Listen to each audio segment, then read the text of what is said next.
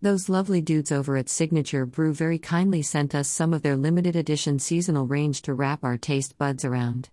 Signature Brew as a brand has always been strongly aligned with and inspired by music, having collaborated with the likes of Mastodon, Idols, Alt J, Slaves, Mogwai, Frank Turner, Rodney P., and Enter Shikari to name but a few, but it was a welcome surprise to have a curated playlist accompany each beer. I've included them with the reviews. Enjoy! Pink Vinyl, Fruited Goza. If you followed my content, then you'll know I'm a sucker for a good matte grip sticker on a can. There's just something about it. Pink Vinyl shows off that very texture with records breaking in a psychedelic pink to match. The tin boasts include 4.6% ABV and a 5 on the EBU scale. There's a promise of black cherry and raspberry with hibiscus and sea salt. On the nose, it delivers a fermented and fruity sour smell, but nothing too overpowering. The pour is a pink to match the can that darkens in color with mass. No head, but well carbonated on the eye.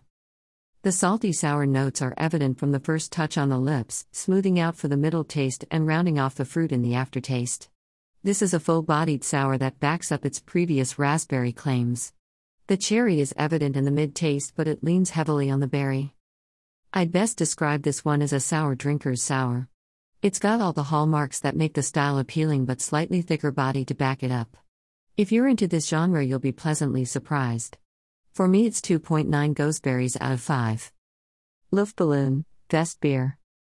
I think we've already established my weird dose of the horn for matte stickers with the last review. All I'll say about it here is that a mixed texture sticker does the same thing for me again. Judging by the curated playlist for this one, it's safe to say that Signature have a sense of humor about themselves, which is a refreshing commodity in today's brewing arena. I'm expecting something distinctly golden ale oriented, going by the can boasts. 5.5% ABV and 24 EBUs. The nose registers toasted malty goodness and the promise of a light and musty sweet sup. On the pour, front Luftballon is a pale and thin blonde with long legs and small head. Diving headfirst into this one, Therese, less of a toasted malt quality as the smell led me to believe, which is absolutely a bonus.